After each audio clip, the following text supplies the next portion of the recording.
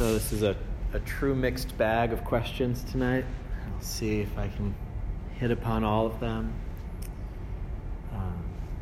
So first of all, I just want to again say thank you all for coming, and I hope that you're also thanking yourself for coming, right? This is a really great thing for you to do. Take some time to be with yourself, right? To come to a protected, a safe, a sacred space, to acknowledge the necessity for that in one's life, and then also for us to, sometimes I like to say to be brave enough to face ourselves, or maybe desperate enough that we really need to come here and drop in. Something that a lot of us notice pretty quickly when we begin this practice is that we want to feel peace, we want to feel happy, we want to feel relaxed, we want joy, tranquility. And then we hear there's this thing called meditation, which can give us that. So then we come and sit down to meditate. And what are we suddenly faced with? It's pains in our body.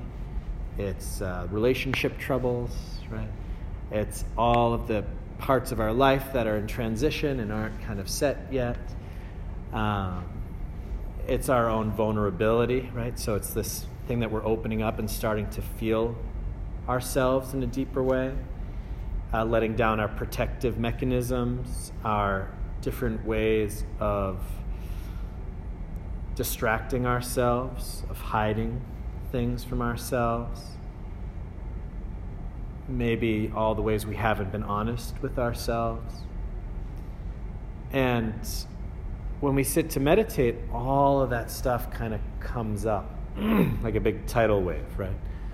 Sometimes we're really suddenly just hit with all of these, maybe we could call painful or negative emotions, things that we don't want to be experiencing. And for a lot of people, that scares them off. For most people, that's why they don't even bother meditating, is because something in them knows if I sit down to meditate, if I drop in and connect to myself, I'm going to have to start really facing myself. I'm going to have to be honest. I'm going to have to feel things I don't want to feel. I might have to start making decisions that I don't want to make, facing consequences that are difficult. And so it's really good to just allow that, to allow ourselves to be in that vulnerable space, to allow ourselves to face things, to feel whatever we need to feel, and to slowly learn how to become, what I would say, making friends with whatever we find inside. So there's something in us that anytime we're in a situation that feels painful, that feels difficult, we feel like we need to do something. We feel like there's something wrong, or it's like a problem to fix.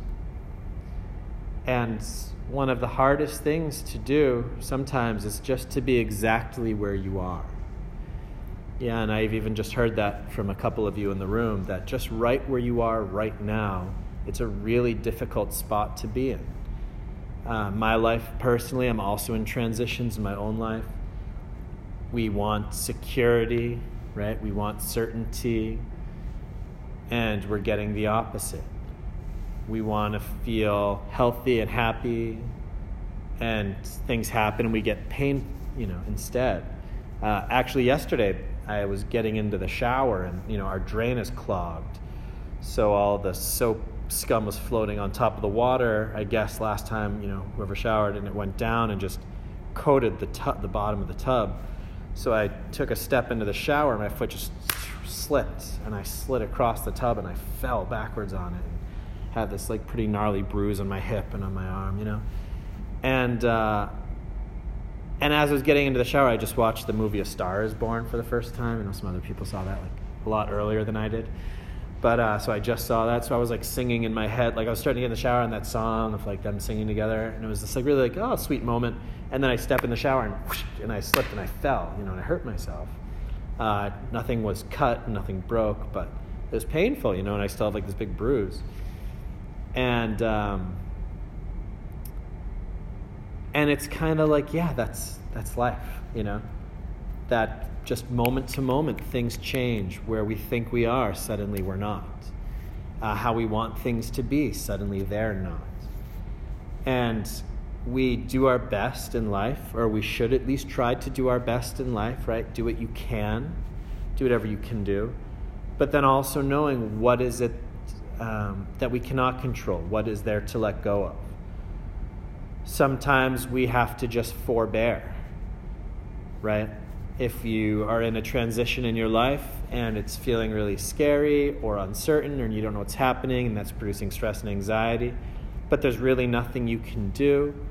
Relationships are the same way, right? It's like in our hearts we want to be in one place, but there's all these stories in our mind saying it doesn't work, or we actually know it's not good, but we don't really know how to move forward yet. That life affords us many opportunities to be in really difficult positions. There's something that life is really good at, it's that. Life is really good at putting us in situations that are difficult, that we have to struggle in. But one can also look at those as opportunities for growth, right? Growth begins at the edge of our comfort zone. Growth begins when we don't necessarily know what to do, how to move forward. And what meditation can do in that space, how meditation can play into that space, is meditation starts to allow us this ability to just kind of be with things like they are. To know that things are changing, I am moving towards a goal, but also it allows us to hold space, to hold some more space for uncertainty, hold space for difficulty, feeling lost, not knowing how something is going to open up or resolve. And I would say the practice of meditation, it's like a martial artist. They go to the dojo or the gym, right? And they're practicing their punches and they're practicing their kicks. So they're practicing all of the moves. But then they go out and then they actually have to fight for real, right? Whether that's like in a ring or on the street or whatever they do. So meditation, it's kind of like, this is our time to practice. We're practicing sitting, we're practicing just being present. We're practicing allowing ourselves to be however we are, sensations to come and go, thoughts to come and go, feelings to come and go. We practice being a little more equanimous, right? We care enough about ourselves to stop caring about a lot of things. We really use this as a training ground. That as much as being here in this room, this is also the actual practice, right? This is the little pocket of time that we've created in our daily schedule. We've created this little place to sit and to meditate and to relax and to drop into peace. That this is the place to do it, but simultaneously, this is also the place to train. This is the place that we train those skills, train those qualities that then we can bring back into our lives when we leave this room. Right? And so also this understanding that when you're sitting here, you become more relaxed, you become more open, more receptive, and then you go back into the world and maybe you're jostled by something, right? A text, a phone call, what somebody did, what somebody said, that you're in this kind of gentle, relaxed, sensitive space, and then something kind of hits you. I would say there's a couple things one could do. One thing could also be like, hey, let's just not look at our phones after meditation class and just take this one little night a week just to be in our own space. But also something else to do, it's to really just to use that as more training, right? It's easy to sit in this room together with Seth Monk and this nice salt lamp and to kind of feel peaceful and relaxed and to meditate. But what is that going to do for you when you get home, right? How is that going to then start playing into your life? Is your practice just this kind of hour and a half that we're sitting here? Or are you also starting to work on your life, work on your mind, work on using the situations and conditions that you're presented with every day for your practice, for your development, for your growth, to learn how to navigate things? I've been to India 7 times, and I'm leading another trip there in the end of September, first weekend of October.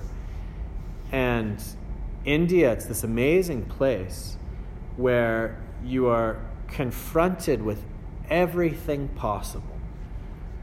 There's 3-lane highways with 5 cars wide driving on it, and cows and dogs, and holy men sitting next to beggars, and sometimes the beggars are the holy men, and sometimes the holy men are the beggars. And, garbage everywhere, and then also just these amazing old temples, and it's like everything. You just get everything all at once.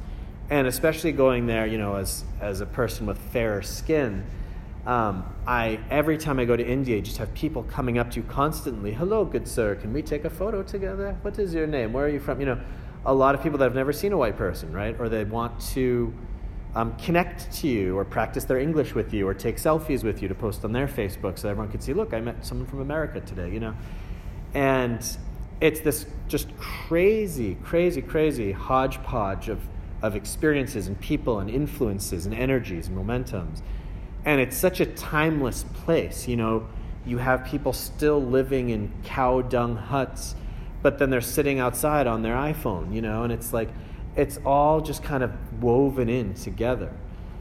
And there's something interesting about India that you get a lot of times. People go to India to find themselves, right? It's like well known that if you want to find yourself, you go to India, right? But why? Why is India this spiritual place where all these people go to find themselves, all these pilgrims and tourists? And the Beatles went there too. I visited the place they stayed. It was awesome, right? That, all these people go to India to find themselves. But how is going to chaos? How is jumping into chaos? How does that lead to finding yourself? What is the connection there? And I think it's a really important one, because when you're in India, and there's all this chaos and all these people that want things from you. They want your money. They want your pictures. They want you to come to their guest house to do this and this and this. You have all these things pulling at you. You have to really learn how to set boundaries. You have to learn how to say no. You have to learn to see, what am I willing to do and what am I not willing to do? You have to actually see, what do I actually want? You have to start looking at, what am I focusing on? Am I focusing on all the negative, painful things around me? Am I focusing on the amazing things? Or am I seeing the balance? And to have more balanced understanding of it. That by putting yourself in a place of such extremes and extreme chaos, you're forced to find your center. You're forced to see who you are and where you are and what you want, and how am I going to survive this? So going to India, every time I go to India, I come back, and first of all, I'm just so grateful to be back, that I made it, that I'm healthy relatively, that the streets are clean, that there's something called quiet and personal space back here, But I always feel so much more connected to myself. I always feel such a deeper appreciation for who I am and where I am. And I feel confident and I feel strong in totally new ways. Because I've faced things and I've decided to use life, to use situations to grow. I've used everything that I've faced as a gift that's being given to me to allow me the opportunity to develop. And this is an approach to life that is really important to have, because in life we are going to get everything. We are going to get pain. We're going to get pleasure. We're going to get difficult situations. We're going to get things that work in our favor. Things are going to happen that are like puzzles that we have to resolve. Some of the puzzles we get, we will never be able to resolve. Some things in this life are just beyond our understanding. That life will give us everything imaginable because it's all here, and it's in us too. It's our own thoughts and feelings in these situations. We're a part of this. So if we learn to change our relationship to what's going on, if we learn to start changing our relationship to see the things that are difficult as also opportunities to grow and to learn. In my relationship, whenever we're having some kind of a conflict, I say, well, this is a good chance to practice speaking, to communicate more honestly and openly, to see what it is that we want, what's going on, to understand myself, to understand this other person. That difficulties can really be used however we want. They just happen. I slipped in the shower. That just happened, right? It was just this thing that happened to me. And now what am I going to do with that? I could go and ice up and say, okay, it looks like I need to get the drain fixed in my tub and, do all this and really just be active and do what I can do and then just take care of myself. Or I could, lie there and be upset at my girlfriend because it's her hair that clogged the tub, and so it's kind of her fault, right? And, I'm a victim and go around telling everybody for the rest of, I told you guys, tell everyone, oh yeah, I'm so hurt, I'm injured, I can't do this, and, be afraid of tubs for the rest of my life and start a Facebook tub hate group or whatever, to make a whole story out of it that I'm the victim of, and here's my story, and I'm important because I'm the victim of this story, and it'll keep happening to me, and keep myself in a negative space about it. And a lot of us do that. I myself have done that for many years about different things, the way that we're treated by our parents, right, or in school, what happened to us, or maybe a sickness we had, or a death, or an illness in the family, or something that's happening in our jobs or relationships or the environment or whatever's going on. Things are just always going to be happening to us, but how do we want to respond to those things, right? Where can we find our empowerment, right? If you're a victim, if you're blaming, you're giving your power away. How can I reclaim my power in my situations? And in every situation that comes up, really take that second and ask yourself, how can I empower myself? How can I use this situation to find my power again? How can I kind of grab this by the handle, right? Again, find some kind of feeling of being in control. Even if being in control means letting go of control. Yeah, it's a paradox, but it works. If you realize that you don't have control over things and you let things go, suddenly you're in control, but not of situations. You're in control of your mind, of your happiness, of your relationship to things. So in each moment, really looking, what can I do? How can I be proactive? How to shift my relationship? How can I use these moments to my advantage? And again, even if there's something that happens and you have no idea how to handle it, sometimes I'd be out at sea, right? I'd practice surfing or something, right? So I'd be in the ocean. I was in Australia, and I practiced surfing in Australia for a few months, and I was terrible at it. And it's really stupid to try to learn to surf by yourself without any guidance in Australia with these huge waves, but I didn't know, I just tried it. So I'd go out there every day, and I'd paddle out, and I'd be trying to catch waves, but it's like I couldn't even really get out there because I'd just be paddling out, and suddenly a wave would start cresting in front of me. And I would just see this wave and it would start to rise and it would just be getting bigger and bigger and bigger. And suddenly I'm like staring up at this thing and I had no idea what to do. So I would just jump off of my board, and just get kind of tumbled underwater. I remember a couple times what happened was that my board actually caught the wave, but I was underneath the wave being pulled by my leash. So my board was riding the wave just fine and I was being pulled underwater behind it, And that's sometimes like what my life looks like. Sometimes my life is just a big painful mess and I'm like just being smashed around by the universe and I don't know what's going on. And all I can do is just curl up in a ball and protect my face, And sometimes that's actually what happens. That's how life is. Sometimes all I can do is just accept, wow, this sucks. Can't wait for this to end, But that's how it is. And then eventually that wave ended and I came up and things made sense again. And if I let that moment, scare me away from ever touching the ocean or surfing again, then I'd be missing out. And so it's really about changing our relationship, and I think that's simply what maybe today's theme would be about. There's a lot of individual proactive things for some of your questions, but I would really say dropping even down that one layer to first ask, well, what is my relationship to this? How does this make me feel, right? Does this situation make me feel helpless, right? Does it make me feel afraid? Does it make me feel overwhelmed? Yeah, and what can I do with those feelings? Can I just accept those feelings? Do I need to shift them? What can I do to shift them? So really just looking at it very logically, very fully, but using our hearts and our minds in conjunction. So we have to feel things with our heart, right? A heart without a mind, or a heart without the logic. I think a lot of us maybe know people in our lives that are just all heart, but they just kind of cross boundaries and they try to take care of you when you don't need to be taken care of, or they're just all over the place, right? Because it's just the heart, the love shining everywhere, but there's no kind of container for it, right? It's like water needs, like a river needs a river bed to hold and to channel the water. If it's just water, it just goes everywhere. Yeah, and then I think a lot of us also know people that are kind of way too much logic and not enough hearts, that they're a little bit cold, they're a little bit judgmental, a little bit too stuck in how things should be and orders, but not really in touch emotionally anymore, right? So a heart without the mind, it's a mess, and a mind without a heart, it's a mess.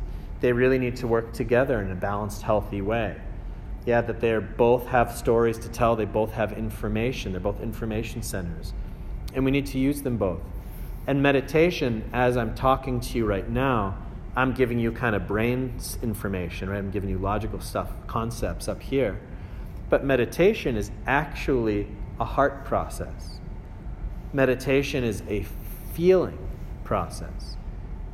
You'll sit here and you feel your way into it. You feel yourself getting calmer. You feel yourself getting more relaxed. If you're doing something and you feel that it's becoming more stressful, then your heart should say, oh, that's not what I'm here for, right? And you let your heart find its way in. Meditation, it's a feeling process. So what I'm telling you, I'm giving you what I would say in meditation, some